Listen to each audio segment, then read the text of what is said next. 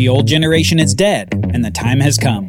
Israel prepares to take the land long ago promised to Abraham, Isaac, and Jacob. On the Bible Brief. We're making Bible learning content like this so that you can learn the Bible in a new way. Have you considered donating to the Bible Literacy Foundation? Check out the link in the show notes.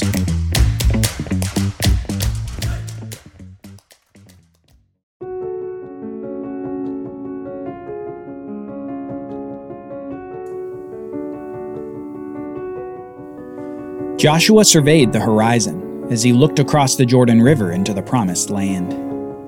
Moses was dead, and the leadership of the nation was now on his shoulders.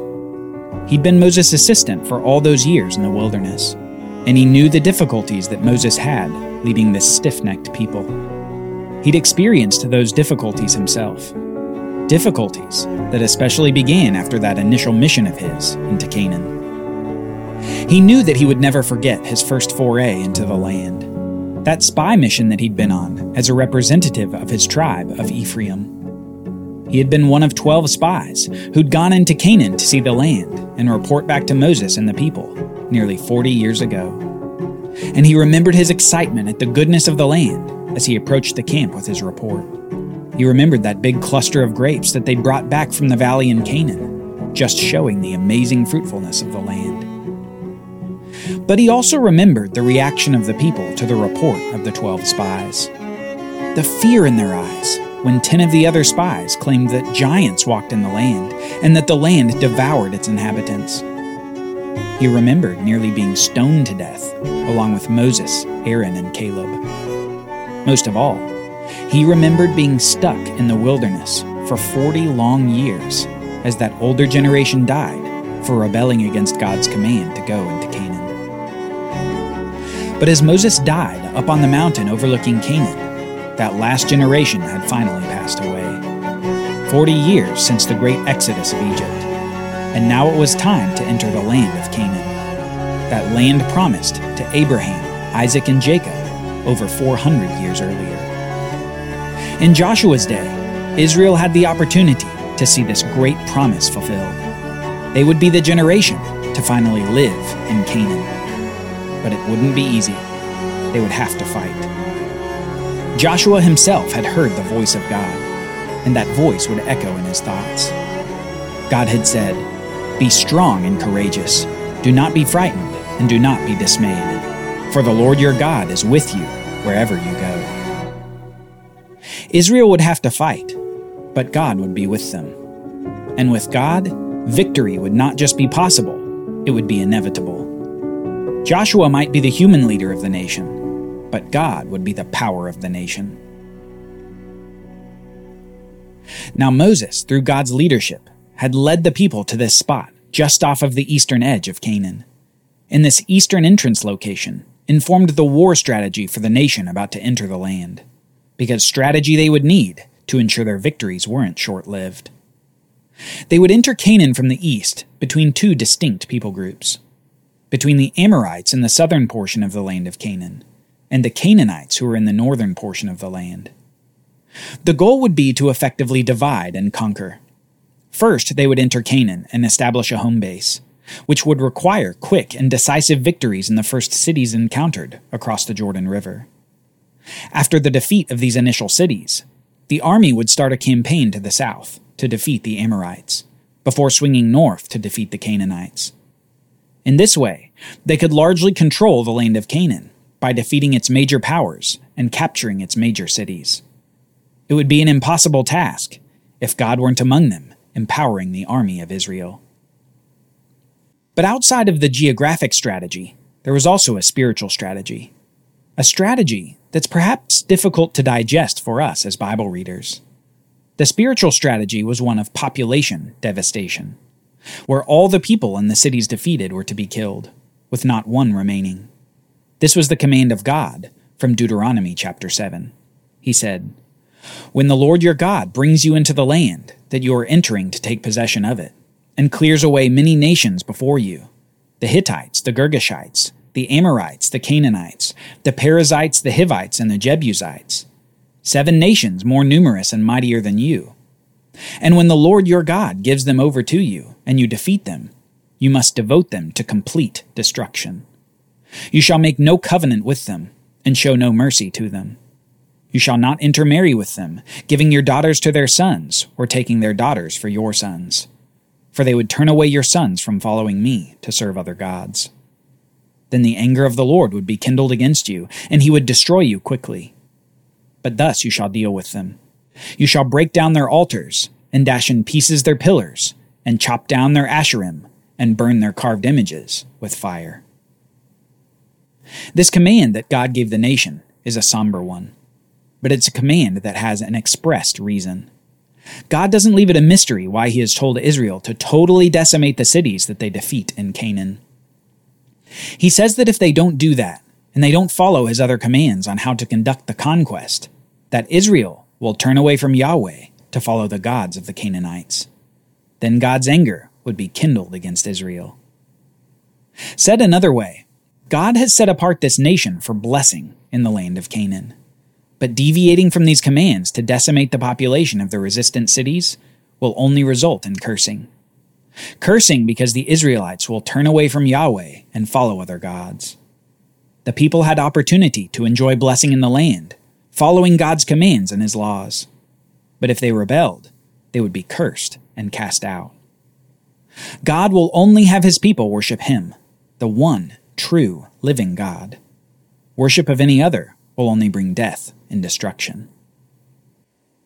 Now, if you notice in the command that we reviewed, God said to Israel that, "You shall break down their altars, dash in pieces their pillars, chop down their asherim, and burn their carved images with fire." This command already begins to mention some of the items of false worship that the people will encounter in Canaan. The altars, pillars, asherim poles, and carved images were used by the Canaanites to worship their pantheon of gods. So just briefly, we're going to learn some of the names of these Canaanite gods that we should get used to hearing as we continue to navigate the Bible story. Because sadly, these names pop up over and over again. Now parents, you may want to screen this part before listening with your kids. The Canaanite pantheon. The Canaanites had many gods, but through their pantheon mythology, one god eventually achieved supremacy over the others, and this god's name was Baal, or Baal. Baal was the god of rain and storms, who was also the god of all fertility. Effectively over time, he became the god of the seasons and over nature in general. According to their mythology, Baal had 3 wives, Ashtaroth, Asherah, and Anath. And these 3 goddesses were largely associated with sex and war. Baal's relations with these goddesses would make the land fertile, and the Canaanites would simulate these sexual acts to worship these gods. Eventually, they had temples spread across the land in which they had male and female cult prostitutes for this orgiastic worship of their gods. They created material idols of their gods with overly exaggerated sexual qualities. And commonly in Canaan, one would find high places set up with Asherah poles to specifically worship one of Baal's wives. The depravity and falsity of these gods, Baal and his wives, was only exceeded by the depravity and falsity of the sexualized worship. And not only that, but Canaanite religion involved human sacrifice of adults and children, bodily mutilation, sorcery, and divination. This syncretistic religion was a gross display of baser human impulses, human sacrifice, and superstition that was anything but the worship of one true, holy, righteous God. This religion was a rejection of Yahweh.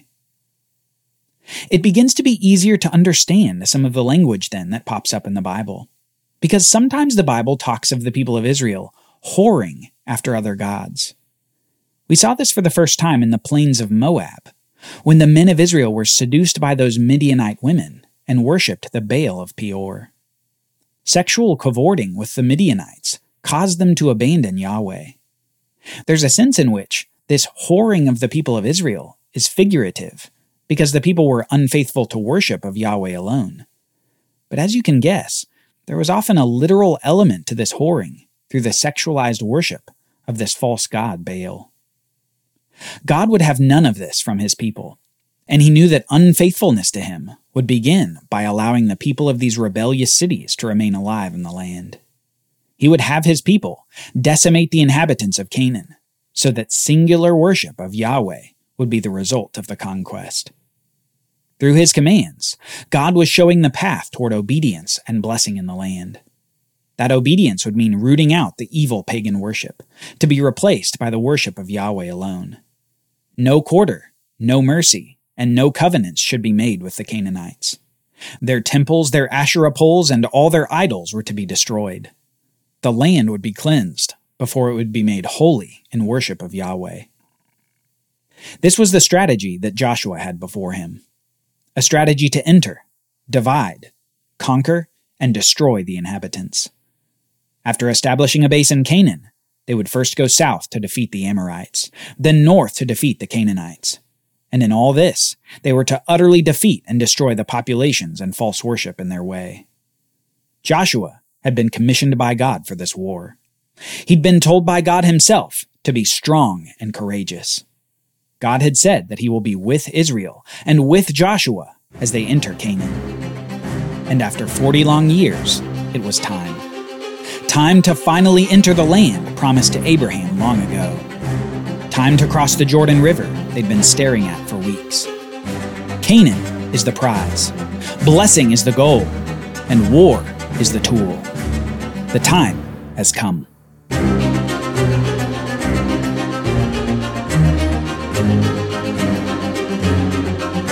Join us next time as we see an echo of the crossing of the Red Sea, as Israel crosses the Jordan River, not on boats, but on dry ground.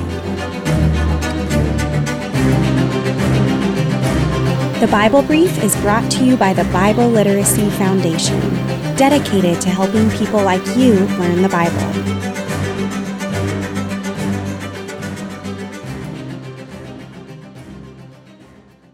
Copyright Bible Literacy Foundation 2023.